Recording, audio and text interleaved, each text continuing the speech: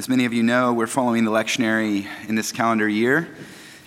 And the lectionary provides many different texts for us each Sunday. Our psalm for today comes from Psalm 29. I invite you to listen now for the word of the Lord. Ascribe to the Lord, O heavenly beings, ascribe to the Lord glory and strength. Ascribe to the Lord the glory of his name. Worship the Lord in holy splendor. The voice of the Lord is over the waters. The God of glory thunders, the Lord over mighty waters. The voice of the Lord is powerful. The voice of the Lord is full of majesty. The voice of the Lord breaks the cedars. The Lord breaks the cedars of Lebanon. He makes Lebanon skip like a calf and Syrian like a young wild ox. The voice of the Lord flashes forth flames of fire. The voice of the Lord shakes the wilderness. The Lord shakes the wilderness of Kadesh. The voice of the Lord causes the oaks to whirl and strips the forest bare. And in his temple all say, "Glory." The Lord sits enthroned over the flood. The Lord sits enthroned as king forever. May the Lord give strength to his people. May the Lord bless his people with peace. The word of the Lord.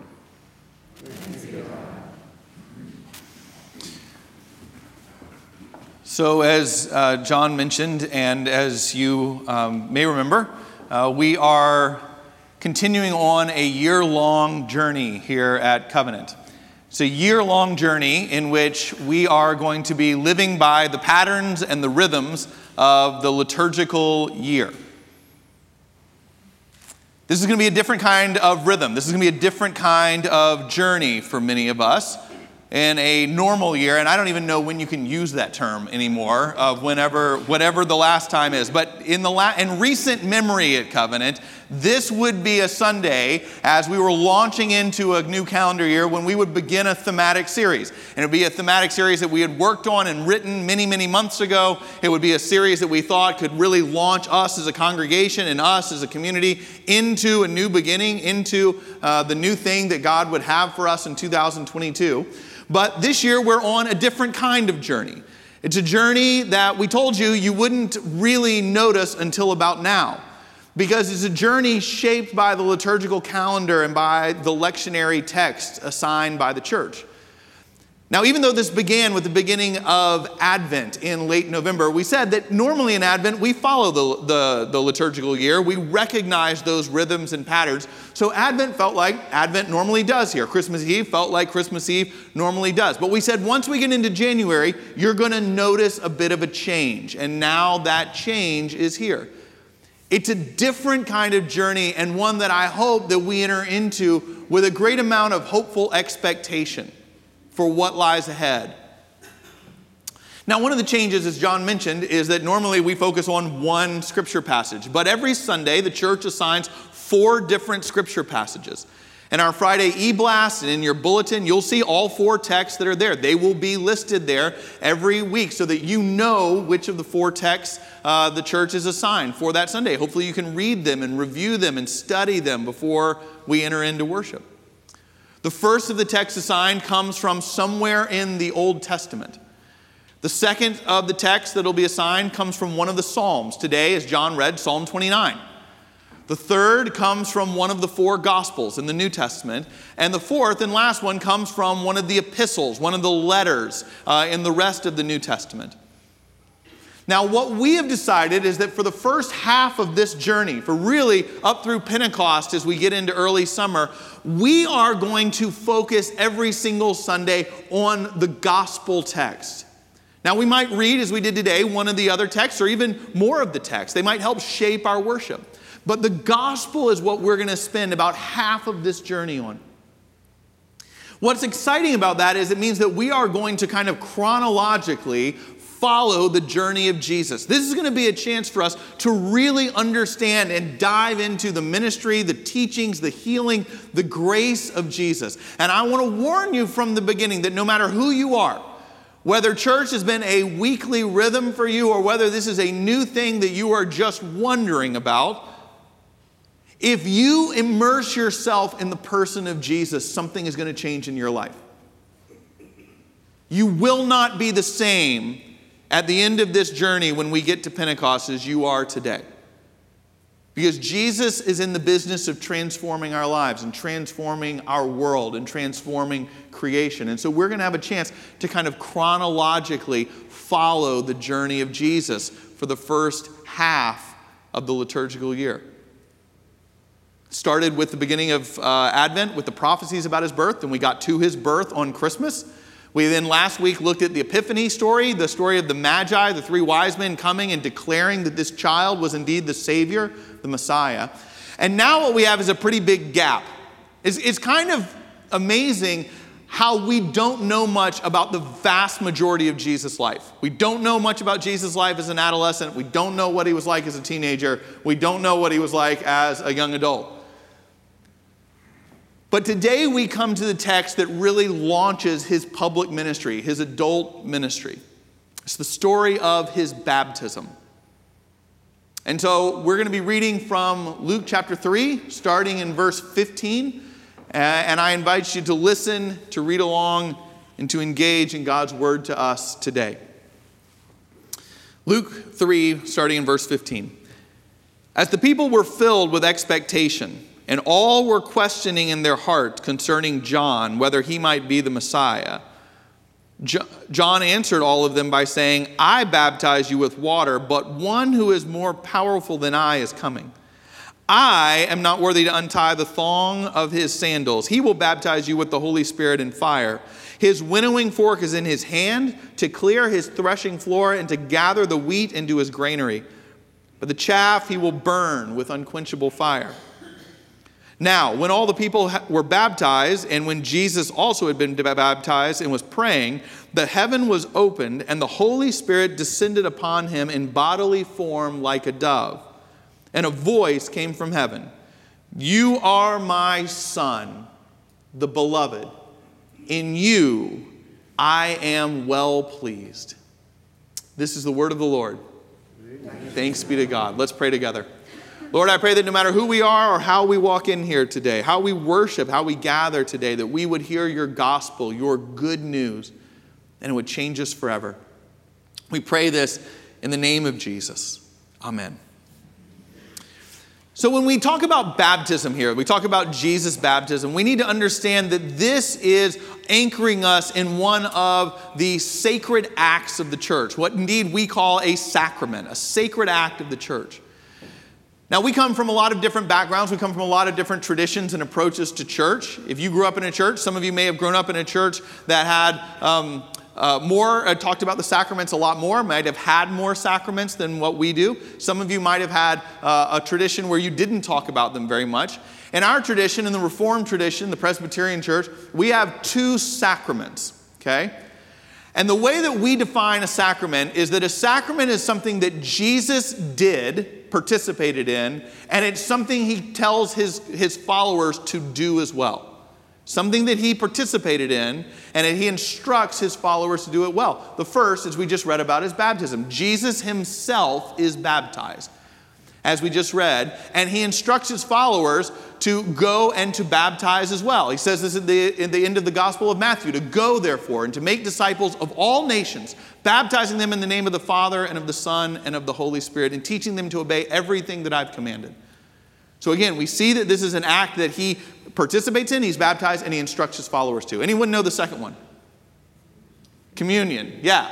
At the Last Supper, we recognize Jesus takes bread and a cup, and when he takes of these and he invites the disciples to do so, he says, when you eat of this, when you drink of this, do this in remembrance of me. Meaning that as they go forward, this will be an act that they will replicate. And when we talk about these 2 sacraments, we need to understand that these are very thin places. That these are places where we believe heaven and earth become very thin and intermeshed and intertwined. And baptism is something that we believe that the Holy Spirit is powerfully involved in our lives. Now, When you think about baptism, we kind of in the church can like get into the hows, right? Well, how do you baptize? Do you baptize infants or do you not baptize infants? Is it adults, and when can they make that profession? How do you think about that? And are we an immersion church? Does it have to be in a river? Does it have to be in a pool? Does it have to be in a kind of a baptismal font that people can go into, or is sprinkling enough? And how do we think about that? And what's your tradition? And how do you do it? And how do we do it? What do I like? What do I not like? What I actually want us to do is to pull back a little further as we talk about baptism today. And when we think about it, I want us to understand something. That we talk about and engage in baptism like it's a given, but where did baptism come from? You ever thought about that before? Like, it's kind of an interesting practice that is so central to who we are and what we're about. And if you stop and think about it, baptism didn't exist in the Old Testament. There was no one who was baptized, as we think about it in the Old Testament. The first we know of baptism is what we read here with John the Baptist. Now, we don't know that John the Baptist came up with the concept of baptism. Most likely there were some sects and branches of Judaism that were practicing something like it at the time. But the fact is, this is the first place that we know that baptism as a concept we would think of took place. Where did it come from? What does it mean? What is it about? Now, in the Old Testament, you do see some kind of forerunners of what baptism means. And I want us to look at a few of these because it'll illuminate for us this practice that we're like, oh, well, they just got baptized, to kind of pull back and go, what's going on here? What is this actually about? The first example of a forerunner that we see in the Old Testament is in the book of Exodus, when the Hebrews are passing through the Red Sea. They pass through as Pharaoh's army is pursuing them if they've left Egypt in slavery, but it is through the Red Sea that they're delivered. They enter into the waters and they come out of the waters on the other side. And Pharaoh's army, as we know, enters into the waters as well, but the waters come in and consume them. And it is through the waters that the people pass that a new season, a new chapter begins. And baptism means that. It's a new beginning and a new start. And the waters of the Red Sea are central to this new chapter in the people's story beginning. That's a part of the forerunners of baptism. You see it in a similar kind of way in the next one. The Hebrew people crossing the Jordan River into the Promised Land. Again, after 40 years in the wilderness, they come to another body of water. And the Lord is really saying to them, this is a land that is before you, a land flowing with milk and honey. But to make the decision of whether you're going to enter into it, to make the decision of, do you want this new season in your life to begin? The waters are the gateway to get there. We pass into and out of the Jordan River for a new beginning. And again, baptism means that. Or lastly, we see this in the Old Testament. Number 3. The priestly purification before entering the temple. And this gets in a different way of looking at some of the elements of baptism. In the book of Leviticus, before the priests could enter into the temple, especially into the holiest places, the Holy of Holies, the priests would have to cleanse themselves of impurities and sin. And one of the primary ways they did this was bathing. And that bathing was a cleansing of the sin that made them able to enter into the presence of God. And again, you see how part of this is the forerunners of baptism, a cleansing of sin and entering into the presence of God. Each of these is there, but there is no concept of baptism like we think of it today. And yet it's pretty amazing that in Jesus' story, he is baptized. John is calling people into this practice that we don't know where it began, that wasn't practiced by the temple authorities. It was something kind of outside of that, but people are flocking there. Jesus goes there and is baptized, and it's become so central to who he is that he goes and says that the church that is starting, baptism, is what I want you to build this on. And I think it's fascinating, as we sit here today, to think about what this might mean for us. Because we know that there are a number of us that are worshiping together right now who are not baptized. We know that that's a part of who we are as a church. We have been growing as a congregation in recent years, and we know that in those years, the majority of our new members were not members of another church before coming here. We have baptized children, we have baptized teenagers, we have baptized adults. We hope to continue to do so. And so there might be some of us that are worshiping here now that need to be considering that the new thing God's doing is calling us to get baptized. But for each and every one of us, what I want us to know is that baptism is a part, if you've already been baptized, even as an infant, it's a part of who you are. You are a part of the covenant people with God. And what I want us to think about, and I think it's really interesting that the church, through the lectionary, assigns these texts near the beginning of the new year. Because this is a time where we're thinking about new beginnings, aren't we? We're thinking about a new start. 2021, best year ever, right? No, 2020 was not the best year either. We have been through some really difficult times. And so one of the cultural things we do as we start a new year, and we're especially doing it right now, is going, what do I hope for in this new year? The vast majority of us, and I don't want to take a poll because I know most of you are probably too mature to raise your hands for this. You made some version of a New Year's resolution. You just don't want to raise your hand and admit it. And the reason is because we know we've probably broken them already. Studies show the majority of us made resolutions going, this is what I want to change. This is what I hope's different as I go forward. And the majority of us had already broken them. But what I actually believe is that the elements that go into this baptismal story can be a key to how you and I can actually change our lives. Change is hard. It is difficult to change the habits of our life. And it takes more than just, this year, I really mean it. It's not going to last. But one of the things I take heart in this story is that new seasons begin. Change is possible. Transformation is possible. And I think that there's elements of baptism that can speak to each of us about how change can take place. There's two things about baptism that I think are really critically important to understand about what's going on here and to understand why it means a new season that we can enter into if we claim it. And the first is this. In baptism, what I want you to know, number one, is that we are claimed by God. We are claimed by God. Every time we baptize someone, we are saying over them that God has claimed them. And what does that look like? What that looks like is here in this text, where these words are spoken over Jesus in his baptism. You are my beloved, and in you I am well pleased. Imagine what that was like at the time. Imagine what that was like for John the Baptist. I mean, I might have the kind of sense as a preacher, as a pastor, of what might that have been like. We're like, whoa, there's something that's actually happening here, right? But imagine what that was like for John the Baptist. Imagine what that was like for Jesus. Imagine what that was like for the crowd around them to hear these words spoken over Jesus. And in that spoken word, God is claiming Jesus. This is my beloved.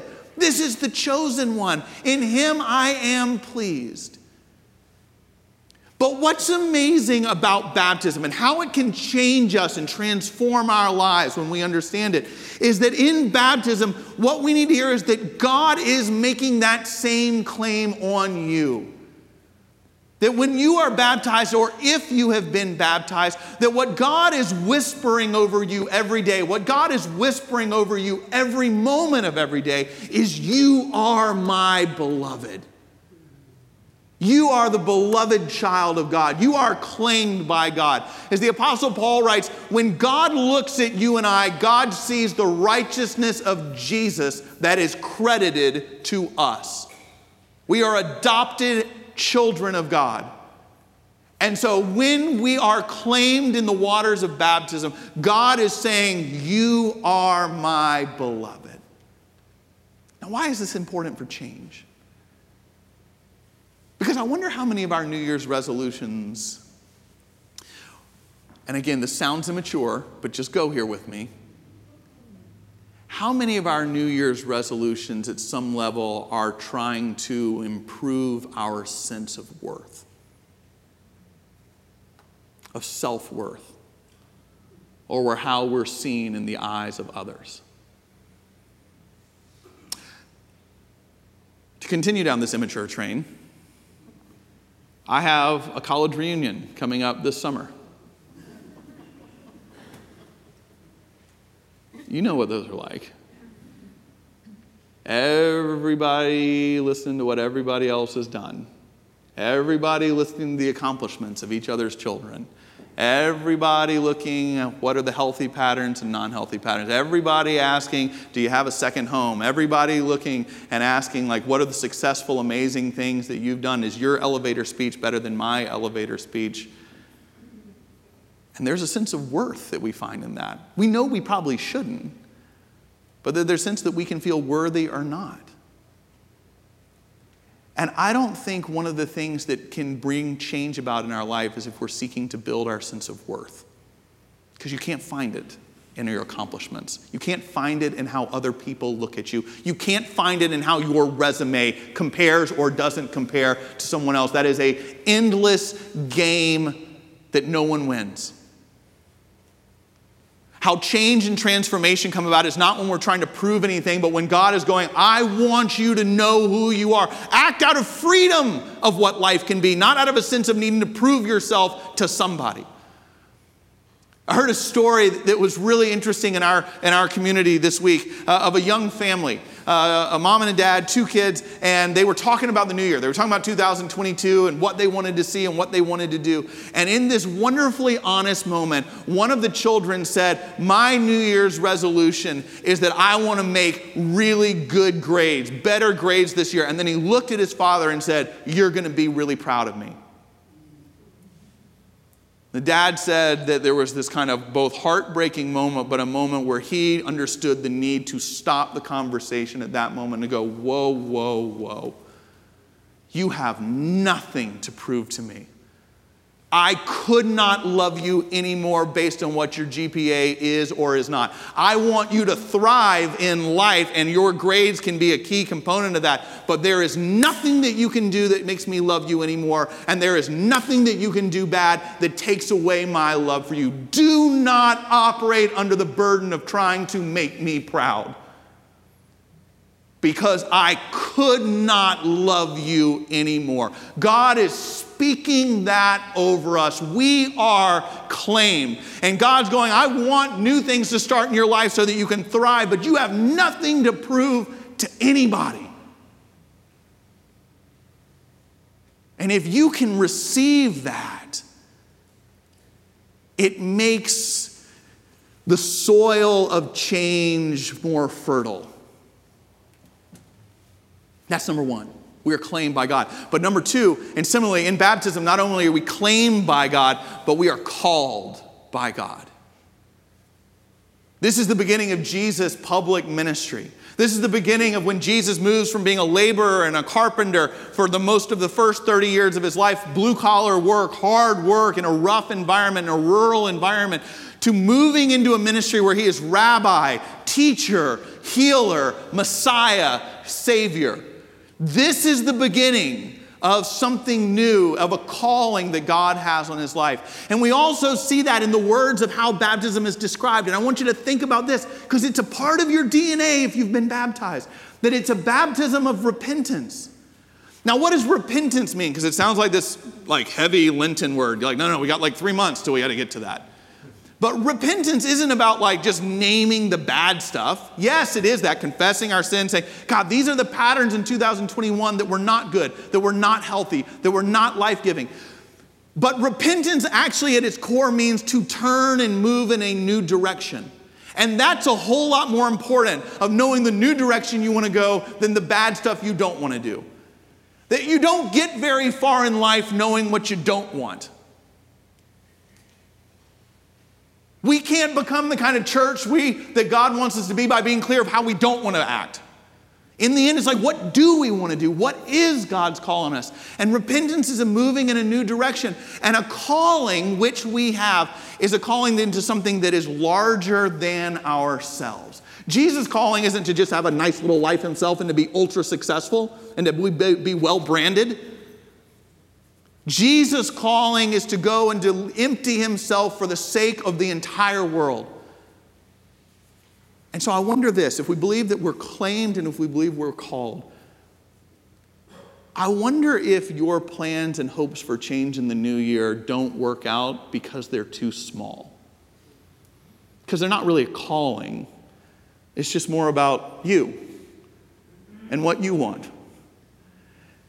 And it's not wrong to say I want to be healthier or eat healthier or exercise. I mean, none of that's bad. But that's not what life's about. And it's not very inspiring. And it's not actually going to inspire you for very long. I wonder how many of us need to be open to transformation and change, which is not something, as Craig Barnes says, that we achieve, but that life is something we receive as people of faith. That if it's much more about being open to the new thing, if it's much more than about going, God, here's my 4 things that I'm going to work on this year because I think it'll make me better, or if it's about saying, God, in this new year, what do you have for me? What is your call upon me? Help me to be open to receiving what you have for me. Posture me to receive what you have for me versus telling you my Santa Claus list of what my plans are. In baptism, we are claimed by God. And in baptism, we are called by God. And if we could understand that, and if we could understand how that's a part of Jesus' story here, then we could potentially enter into this new year and 12 months from now truly be in a different place. You see the difference in being claimed and called by God as we enter into a new year versus telling God, here's what I'd like?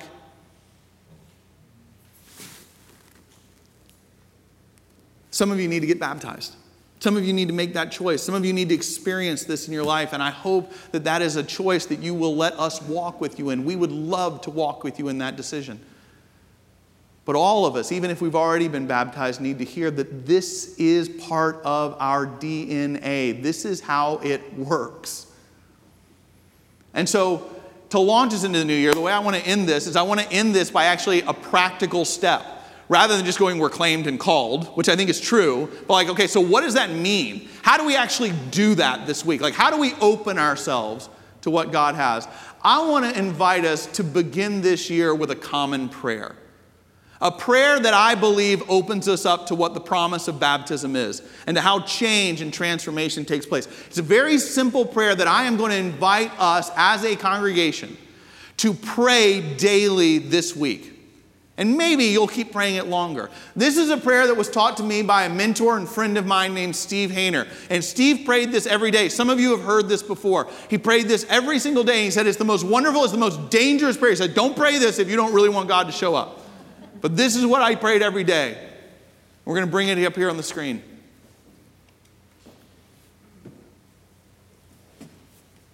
Three parts to it. Lord, help me to see the world the way that you see it. Let my heart break by what breaks your heart, and help me not to duck. Lord, help me to see the world the way that you see it. Let my heart break by what breaks your heart, and help me not to duck. Let me see the world the way that you see it. And maybe the most challenging way is knowing that you're claimed. What would it mean if you saw yourself the way God sees you? What would it mean if you saw yourself as the beloved? What would it mean if you saw your neighbors as the beloved that God has chosen? What would that mean about how you see yourself and others in this world? Help me to see the world the way you see it. Help my heart to break by what breaks your heart. It's not just by what CNN or Fox News tells me should break my heart, but what breaks the heart of God. To listen to that, to be open to that. And finally, help me to know how to respond. Help me not to duck. Help me not to assume that it's somebody else that's called to step in. But in small ways and large ways, give me the courage to respond. And my friends, if we pray that this week, we are opening ourselves up to a process that gets much closer to the process of baptism and much closer to the promise of transformation. Change is possible. It can happen. May we receive it this year through this prayer rather than seek to achieve it. Amen? Amen. Amen. Let's pray. Lord, I pray that no matter who we are, that this prayer would meet us right now in our place, that it would guide and shape us wherever we are in our walk. And we lift this prayer up together now and then individually as we go forward this week. Lord, help me to see the world the way that you see it. Let my heart break by what breaks your heart. And help me not to duck. Amen.